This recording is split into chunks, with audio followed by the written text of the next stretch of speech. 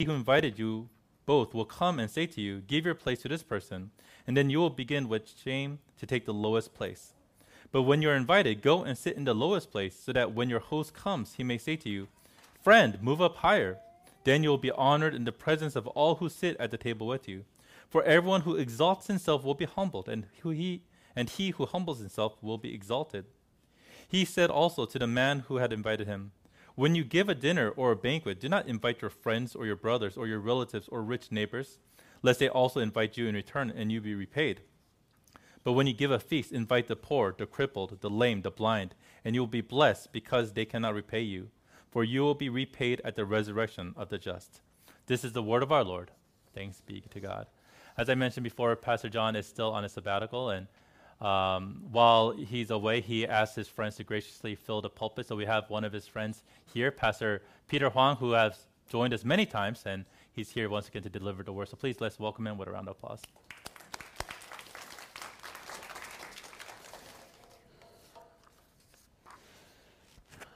All right. Can you hear me okay? Okay, I think so. All right, good morning. It's great to be with you here once again. If we haven't met before, my name is Peter, and as Pastor Charles had mentioned, yes, I am friends with Pastor John. And while he's not here, let me tell you a couple things about him. I'm just kidding. But thanks for having me again. It's great to worship with you. Today I want to look at our text from the Gospel of Luke and talk about how our faith calls us to a uniquely Christian way of relating to others. Right, so I want to talk about how our faith calls us to a uniquely Christian way of relating to others, both as a church and as individuals. And I think this message is relevant for all of us because none of us live in bubbles. We all live in community with each other, and that's, of course, it's because we're, of course, social creatures. A lot of what we have in life, a lot of what we value, a lot of what we enjoy in life is because we are in community with each other, right? Whether it's for emotional fulfillment.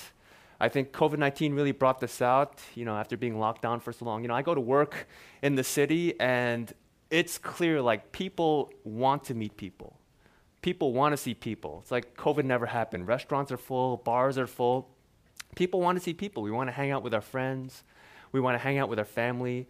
And so on an emotional level, this is true about community, about relating to others, about connecting with others. But it's also true for even basic survival, right? I think about all the frontline workers that have done what they needed to do during the pandemic. People who work at hospitals, the police, fire, EMT, even restaurant workers. And, I think about the people who run our infrastructure. My brother-in-law told me this, and this is absolutely true. I looked it up. Did you know that New York City alone produces 12,000 tons of garbage in one day? In one day, 12,000 tons of garbage. Imagine if that whole system just stopped. How disgusting our city would be, right? None of this is automatic. People need to show up. People need to work. We all need to be there for each other. We're social creatures. This togetherness is as an essential part of who we are. It's an essential part of our existence. So again, I want to think about togetherness and community and relationships in a uniquely Christian way. And as we do, I want to use a word that shows up 9 times in our text, right? It's some form of the word invite. And in Greek, that's the language that the New Testament was originally written in the New Testament. Ancient Greek, the word there is kaleo, right? It's often translated to call, right? But the translation invite, given our story's context, does a good job of invoking the idea here where you're building bridges. You're extending yourself to someone else. You're making connections with people, right? Because if you really want to be with people and be in community, you need to, to use the word in our text, you need to extend yourself. You need to extend invitations of sorts, right? So think about community, thinking about relationships in a uniquely Christian way. Let's see what Jesus has to say about it. And let's ask ourselves, both as a church and as individuals, who are the people that we tend to invite into our lives? Who are the people we tend to invite into our lives, and how does the gospel, how does the good news of Jesus Christ how does the fact that we're Christian change that? Right? And so to help apply what Jesus says to our own lives, let's look at our text today under 3 bullets. First, let's look at Jesus' context. Second, let's look at Jesus' critique. And finally, let's look at Jesus' call. Right? So first, let's look at his context. So coming back to our text, we see that Jesus went to dine at a house of a ruler of the Pharisees. That's how chapter 14 starts. And in verse 1, we see that it was on a Sabbath. Right? It was on a Sabbath. That's the 7th day of the week. It's a day of rest. And it's important to remember, we'll come back to this, but Jesus went to dine at the house of a ruler of the Pharisees. Right? And this was likely like a kind of meal that people enjoyed after Sabbath worship. And typically the people who were gathered there were a bunch of like pious, religious Jews. Right? So there are a bunch of pious, religious people out there. And I want to key in on what Jesus says in verse 12, right? Because in verse 12, Jesus is talking to the host, the man who had invited all these people to his place to enjoy this meal after a Sabbath. This is what Jesus says to that host. He says this. He says, when you give a dinner or a banquet, do not invite your friends or your brothers or your relatives or rich neighbors, lest they also invite you in return and you be repaid. Right, now, I'll mention as a sidebar, I heard a sermon that brought out this point. I don't think that Jesus is saying, like, literally, don't ever throw dinners for your friends or don't ever throw dinners for your relatives, right? I don't think any of us are, like, sinning, like with Thanksgiving coming up. I don't think any of us are sinning if we invite our friends, our families, and our relatives and loved ones to Thanksgiving dinner. Right? Or anytime we go to a wedding or anytime we get to a social get-together or anything. I think we're sinning if we invite people that we like, people who are close to us. This was a translation of what scholars call a Semitism. Right? A Semitism. Jesus was probably speaking in Aramaic, right? It's a language. He was probably speaking not Hebrew. Hebrew is the language of the scriptures. He was probably speaking in everyday conversation in a language called Aramaic. Right? And this is, a Semitism is an expression in Aramaic that is translated into Greek. Right? But when Jesus spoke it in Aramaic, it would have made sense to the people listening. Right? To the Jewish audience that he was talking to, this expression would have absolutely made sense. Like, for example, we say in English, it's not today, it's a beautiful day today, but we say in English, if it rains a lot, it's raining cats and dogs. We use that expression. And we know when someone says it's raining cats and dogs, like the animals aren't literally falling down from the sky. But, imagine, a lot of us are Korean Americans here, a lot of us have Korean-speaking parents. Imagine telling our parents that it's raining cats and dogs in Korean. They'd be like, what are you talking about, right? What are you talking about? Right? But in English, we understand what this means. Right? So Jesus has these other Semitisms. Like, for example, he says, if your eye causes you to sin, pluck it out. Right? I don't think he's literally telling us to take these scepters and pluck out our eyes if our eyes causes us to sin. No, he's making a point here, right? To be careful what you see. Be careful what you look at. Right? Or he says later in Luke chapter 14, actually, he says, he who doesn't hate his mother and father, wife, children, brother or sister isn't worthy of me. Hate your mother and father. That would be a direct violation of the 5th commandment. No, he's saying your love for me must exceed your love for any other human being in this world. Right? So Jesus is making a point. He's looking around at this dinner and he's looking at the host and he's pointing something out. He's responding to something that's going on here.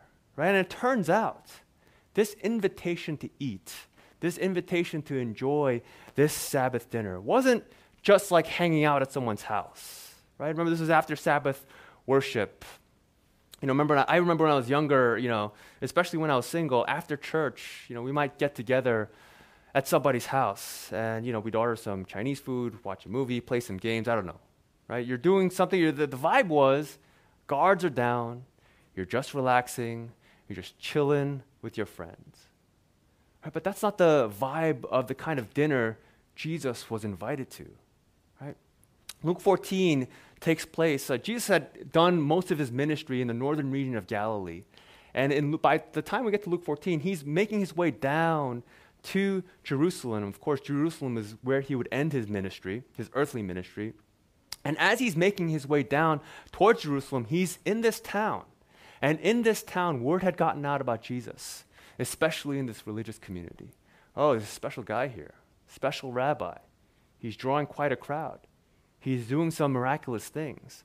And the point is, when there's a prominent rabbi or a teacher that's visiting any town, especially someone as notorious as Jesus, the local religious leader knew exactly what to do on a Sabbath. After the Sabbath worship was over, as he's gathering these other religious pious Jews together, you invite a religious teacher like Jesus, right? So the vibe here wasn't like you're hanging out with your friends and ordering Chinese food and watching a movie, right? The vibe here is more akin to like a office holiday party, right? Where you're kind of having fun, but you're not, or drinks after work, or a meal at a fundraising event, right? You're kind of having fun, but you're not. You're dressed up, you got your best face on, and you know that there are important people there, and you're there to schmooze, you're there to network, you're there to make those connections. And hopefully down the line, as you make those connections become beneficial to you.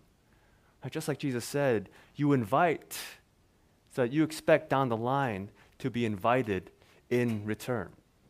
Right? And this is actually, it triggers basic human behavior, whether you're a Christian or not, when you first extend yourself, right, with the expectation that you're invited back again. It's a basic human behavior. I was at Barnes & Noble's, I think it was a few months ago, and I saw this book with an interesting title. You've probably seen it too. It's a book called Influence, The Psychology of Persuasion by psychologist Robert Cialdini. Right? It's a blue and purple book. A new edition had come out, and I did what any reasonable Asian American man would do. I saw it in Barnes & Noble's, and I went home and I ordered it on Amazon. Anyways, I'm drawn to these kind of books because I'm always fascinated by normal, regular people who somehow rise to power. Right? They rise to power and they get like normal, decent human beings like maybe you and me, if you think you're normal, like maybe decent, normal human beings like you and me to get to do some crazy things. Whether it's like dictatorships or it's like strange cults that kind of, these people sell their possessions and do all these crazy things, and part of me wonders, if a dictator ever rose to power or if a cult ever came to be, would I ever join one? No, I'm too smart for that. But deep down inside, would I ever join one, right? So I pick up this book. I'm curious. And in this book, Robert Cialdini, he lists what he calls levers of influence. Levers of influence. These are things that we subconsciously respond to. Right? These levers of influence have a sway in causing us to do what we do and decide what we want to decide to do. And the first lever that he calls out is called reciprocity. Right? I had to practice this a couple of times. It's a hard word to pronounce when you're up here in public, when you're speaking in public. Right? First lever is reciprocity. And of course, this idea isn't unique to Cialdini. A number of people have written about this principle. The reciprocity is this, where we have this instinct to try and repay another person for something that they've given to us. Like for example, I don't know how many times, my wife and I, we went to H Mart with our kids. I don't know if you've experienced this. I have 4 kids. I have a big family. Right? I don't know how many times I went to H Mart with my kids, and we see an old lady who could be my mom, right, cooking up some samples at the sample station, right? Sometimes these ladies are stingy, right? They see like this huge family with a big cart coming by, they're like, oh gosh, the family here, right? But sometimes the lady's really generous. She gives me a sample, she gives my wife a sample, and for each of my 4 little kids, she gives a sample, right? That's a lot of samples. And I leave there, I feel so heartless if I leave there without buying something that I just sampled, right? That's the power of reciprocity, right? We see it everywhere, right? And the author makes a point, certain like social fabrics and the integrity of cultures and societies and communities are created out of this principle of reciprocity. Right? By extending yourself first, you're almost putting them in your debt, right? Because they have this instinct to want to pay you back, right? So Jesus is telling the host that's throwing this dinner, or for any potential host that's out there, the main reason you would extend yourself in the first place is that you're expecting that return. You're expecting that return. So Jesus here at the Sabbath meal, he sees what's going on. The host and others like him would invite important people, people who had connections, people who could open doors for you, people who could create opportunities for you. And the expectation is you threw these dinners, you threw these banquets, you hosted these meals with the idea that down the line, that grace would be extended back to you, that you would essentially be repaid. These kinds of things were an investment towards a future, a better future for yourself. And that brings me to my second point, Jesus' critique. Jesus' critique. Now, I don't know if critique is the right word here, but if you notice, all my points started with a C, and that's the best word that I could find, right? But essentially, Jesus is giving feedback on what the host should do. Right? This is Jesus' critique. It starts in verse 13 to 14. But when you give a feast, invite the poor, the crippled, the lame, the blind, and you will be blessed because they cannot repay you, for you will be paid at the resurrection of the just. So again, Jesus is not anti-networking. I don't think he's anti-getting together with friends. I don't think he's, anti-getting together with family. Again, it's an extension of a Semitism, right? An expression in Aramaic. But he's saying, right, there's a truth here, right? He is saying something. He's saying, when as a believer, as a follower of Jesus, as a Christian, as a religious person who God loves, when you extend yourself, when you invite others into your life, there should be a pattern of generosity there. There should be a pattern of giving people invitations, people who can never repay you or never get you back in the future. Right? There should be a pattern of generosity where you're not networking, where there are no politics involved. And I think about the parable of the Good Samaritan in Luke chapter 10, and a lot of us know the story. Right? A Samaritan sees a Jew he doesn't know, who's been robbed, who's been beaten, and he's left for dead on a dangerous road. And this Samaritan tends to him, houses him. He ensures his well-being at total cost to himself, with no expectation of return.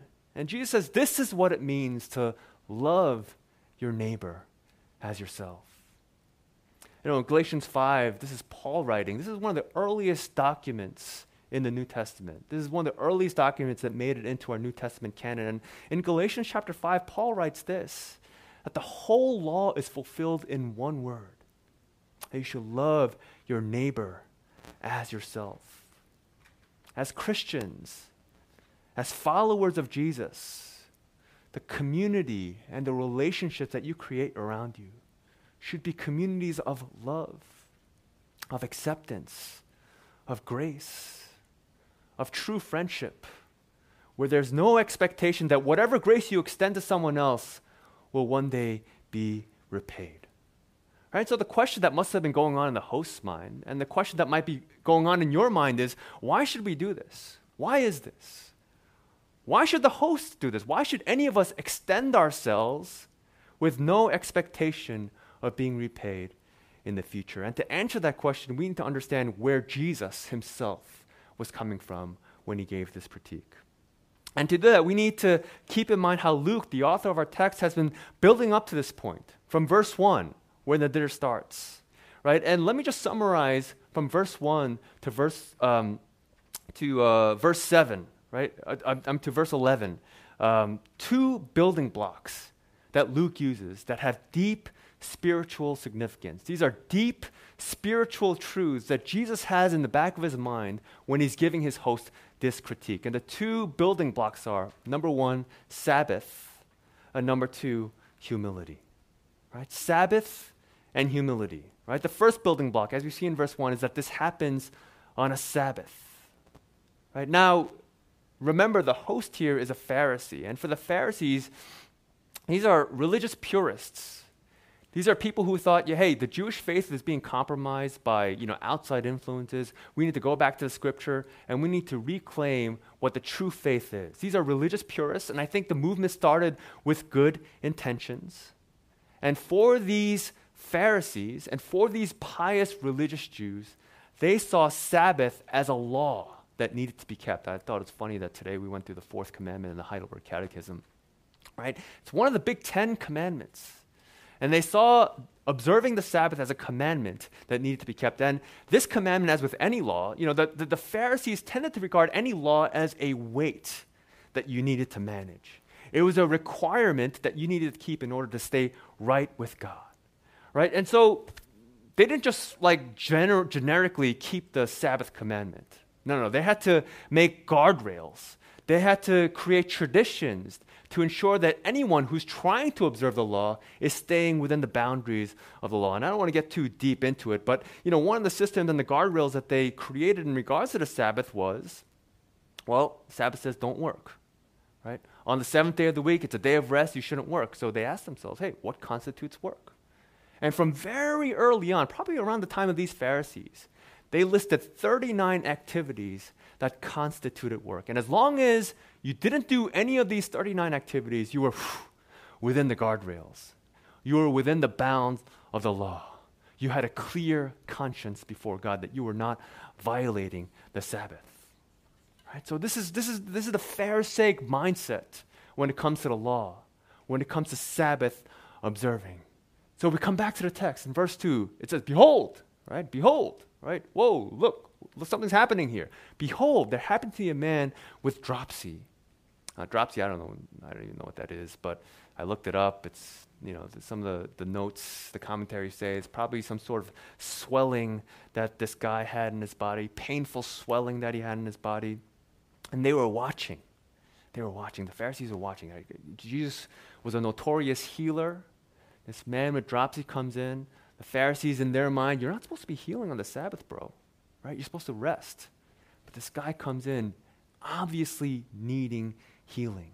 And they're waiting and watching to see what Jesus would do. Right? But of course, in Jesus' mind, he doesn't embrace the Pharisaic mindset. He doesn't see Sabbath as a weight. He doesn't see it as a commandment to stay clear, in the presence of God with. It's clear in how Jesus talked about Sabbaths. And he talked about the law all throughout his ministry. It's clear that he didn't buy that whole commandment weight mindset. And so he knows that they're watching. He knows that they're trying to catch him. And he asks preemptively, is it lawful to heal on the Sabbath or not? Right? Is it lawful to heal on the Sabbath or not? And it's such a poignant question because Sabbath in Jesus' mind wasn't just a day in the week where you were forced to rest. No, the Sabbath in Jesus' mind pointed forward to an eternal rest that we'll have in God. Right? Read Hebrews chapter 4, and part of entering that rest means, right, that all the things that are wrong in the world around you and all the things that are wrong inside of you are going to be made right. Where there's finally peace and there's finally rest. Richard Gaffin, he's a well-regarded theologian. He writes it like this: the weekly rest day faithfully kept by the church is a concrete witness to a watching world that believers are not enslaved in the turmoil of an impersonal, meaningless, historical process, but look with confidence to sharing in the consummation of God's purposes for the creation. Sabbath keeping is a witness that there does indeed remain an eschatological Sabbath rest for the people of God. A lot of big words in there, right? Let me summarize this in regular language. Right? In the beginning, before sin entered into the world, this idea of Sabbath, this idea of eternal rest, about humanity working to finally come face to face in true intimacy with their Creator. This was our ultimate destination from the very beginning, even before sin entered into the world. But now that sin has entered into the world, it's also a place before we enter that rest, where all the wrongs in this world are made right, where everything wrong about us, like we just mentioned, are made right. And by observing the Sabbath, we are in a way expressing our hope in this reality. That no matter how random or unlucky or meaningless life might feel at the moment, we believe by faith that God has a good purpose for it all. And that good purpose will be realized when Jesus returns and he brings us all to rest. Right? So of course it's absolutely right. It's absolutely right It's absolutely above the law for Jesus to heal this man on the Sabbath. Because this healing pointed forward to how Jesus, the Lord of the Sabbath, will one day, in an ultimate sense, make everything in this world right. And I promise you, for that man who got healed of his dropsy, he experienced firsthand what true Sabbath rest was about. All right, so that's the first building block, that this happened on a Sabbath. Right, that healing is significant. Second building block in Jesus' critique to his host is a posture of humility. It's a posture of humility. And Jesus illustrates this with what we call the parable of the wedding feast in verses 7 through 11. Really, there's another sermon in here, just on this parable. But for our purpose, I want to go through it relatively quickly. After Jesus heals this man with dropsy, he notices that people who are invited to this dinner, they're kind of jockeying for position, right? So typically, the way this dinner looked was, it's probably like, Koreans, we have this short table called a sang, right? They're probably gathered around a sang. It's not like a table with chairs. They're gathered around the sang, and they're not like, we kind of sit cross-legged if we sit in a sang, mad uncomfortable. But these guys probably recline. They probably had their, on an elbow, digestive system works this way, legs spread out like this. Look like rabbits who are going to sleep. I don't know if you've ever seen rabbits going to sleep. But this is the kind of scene here, right? But people are jockeying for position. The host sits at the head of the table, and people are trying to sit as close as they can to the host. Right? And the idea is you're trying to distinguish yourself from everybody else. You're trying to assert, hey, I'm an important person here, right? I sit near the host. And for all the people that were invited, he tells this parable, and the gist of the parable is this. Right? Don't presume anything about your status. Don't sit in the place of honor. Why? Because if someone more important to you than you comes and shows up, and the host tells you, hey, this seat is for someone more important to you, how humiliating is that?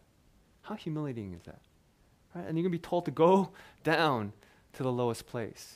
Better to start at the lowest place and have the host call you up. Right? Then you'll be honored in front of everybody else. And of course, this sounds very similar to the practical wisdom that you find in Proverbs chapter 25, verses 6 through 7, which I'm sure Jesus had in mind. He says, do not put yourself forward in the king's presence or stand in the place of the great. It is better to be told, come up here, than to be put lower in the presence of a noble. No one, especially kings, likes people who think they're all that, right? But verse 11 in our text is the key to understanding the deep gospel truth behind this wisdom. Verse 11 says this, for everyone who exalts himself will be humbled, and he who humbles himself will be exalted. Right, I want to take a minute to bring the truth out of this statement, right? And to help bring the truth of this statement out, let me ask all of us here, why does God love any of us? Right? Why does God accept any of us? Right? That's a classic question. I serve at my church. I'm on the session of elders, and when we admit new members, when we admit like candidates for membership into our church, one of the questions we like to ask is, if you were to die today, and God was there at the gate, and He asks you, why should I let you into my kingdom? What would you say? What would you say? And, for most of us, even as Christians who have a grasp of things like justification by faith alone, right? We have this instinctive way, right? If God were to ask us why I should let you into my kingdom, don't we have this instinctive way of looking internally, looking at ourselves? Right? Have I been good enough? Have I prayed enough? Have I gone to church enough? I fell in sin for the second, third, 100th time, same sin over and over again. Have I asked sincerely enough for forgiveness each time? Right? Or, if God asks you, why should I let you into my kingdom? Maybe you have a more millennial mindset.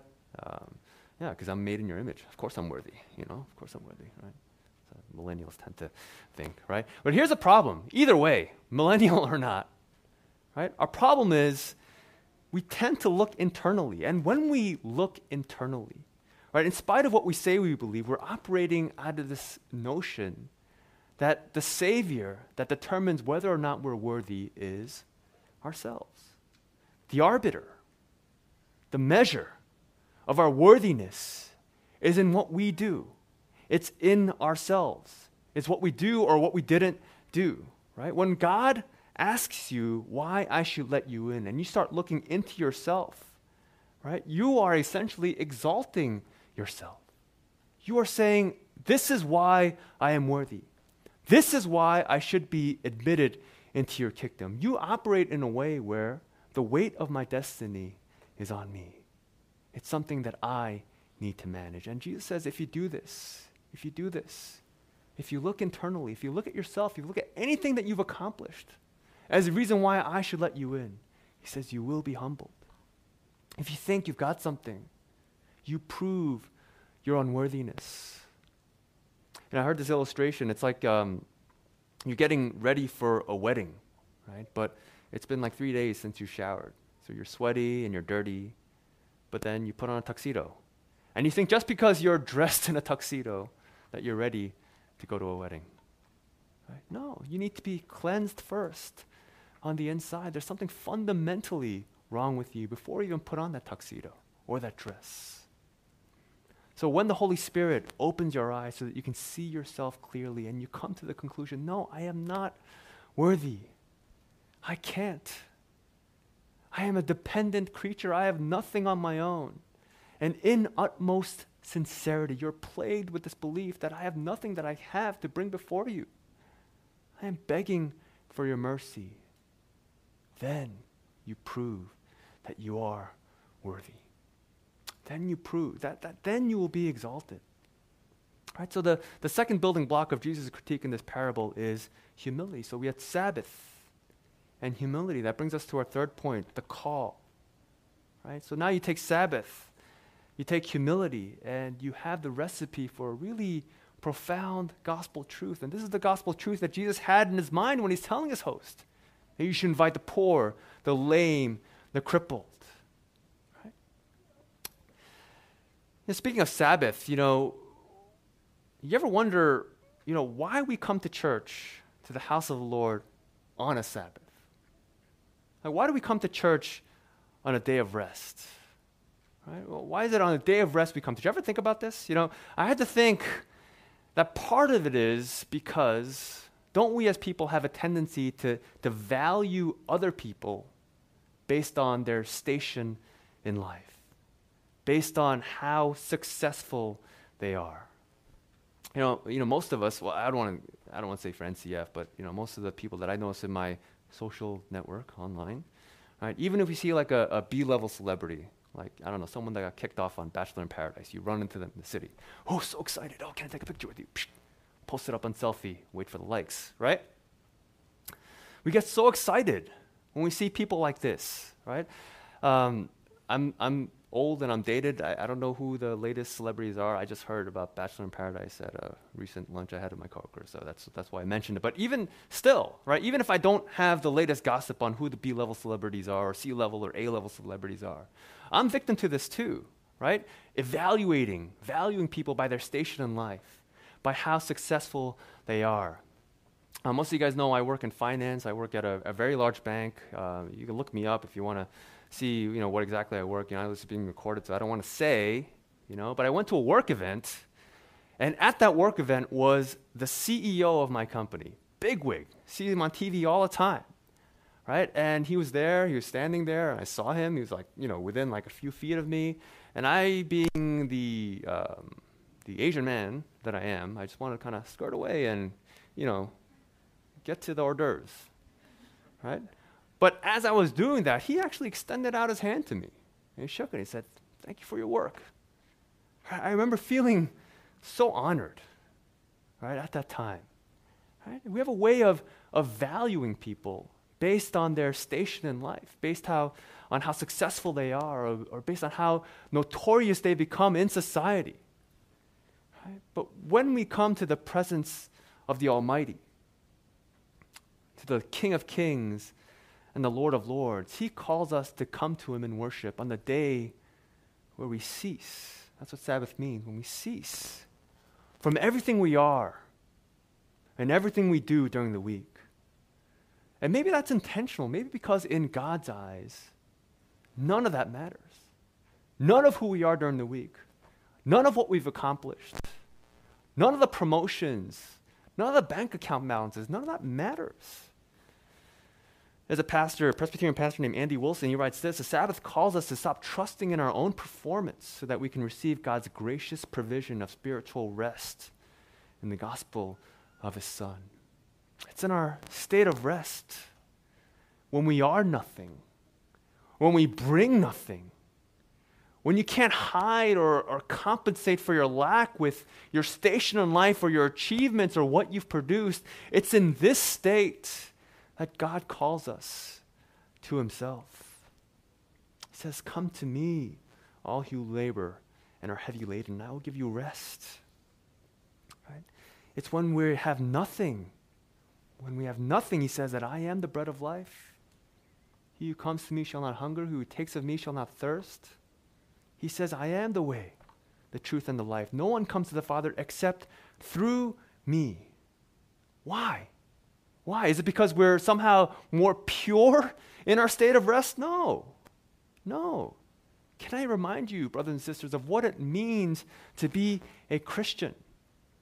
What does it mean to be a Christian? You know, Luke especially, right, of all the gospel writers, Matthew, Mark, Luke, and John, of all the gospel writers, Luke especially writes about how Jesus embraces the poor, the tax collectors, outcasts, sinners, women, Samaritans, Gentiles. What are these categories of people in Luke's time? These were the marginalized. These are the people on the outside. These were the unclean people, right? And you might not be this literally, but this is a picture of our spiritual reality, right? That we're called to embrace. Right, that take away all the things that you are during the week, and this is who you are. Jesus says you are poor, you are unworthy, you are crippled, blind, and lame. Yet, you who are far off are being brought near. You who were once in the darkness are being brought in to marvelous light. You who were once dead in your sins and your trespasses are made alive in Christ. You are born again into a new life. Brothers and sisters, if you're a Christian, this is not just a checkbox we check off on a religious affiliation. I thought, my kids got, Gene, thanks for giving my kids with the Jesus coloring book. It says religious coloring books. It's Christianity is not just another religion that you check off. If you are in Christ, you are legitimately a new creation. Something legitimately has happened to you. Or you who were once dead are made alive in Christ. And all this is a gift from God. It's not the result of anything that we've done. It's something to be received by faith. And if Christ is in you, if the author and the sustainer of all life is in you, he says, do not fear. I am with you always. You have rights to me as an adopted child does to a father. Wake me up at 3 a.m. for a glass of water. And one day there will be a resurrection of the just. And Jesus says, by virtue of what I have done for you, I will welcome you into true rest, into true Sabbath, where there will be no more tears. I think it's funny, not funny, because I do it too. We're so enamored by like chrome things and shiny things and gold things. And then you read Revelation and God says that the pavers on his streets are made out of gold. Right? We pay so much for gold. Gold is asphalt in the kingdom of God. And so hopefully it's clear why Jesus says what he says to our host.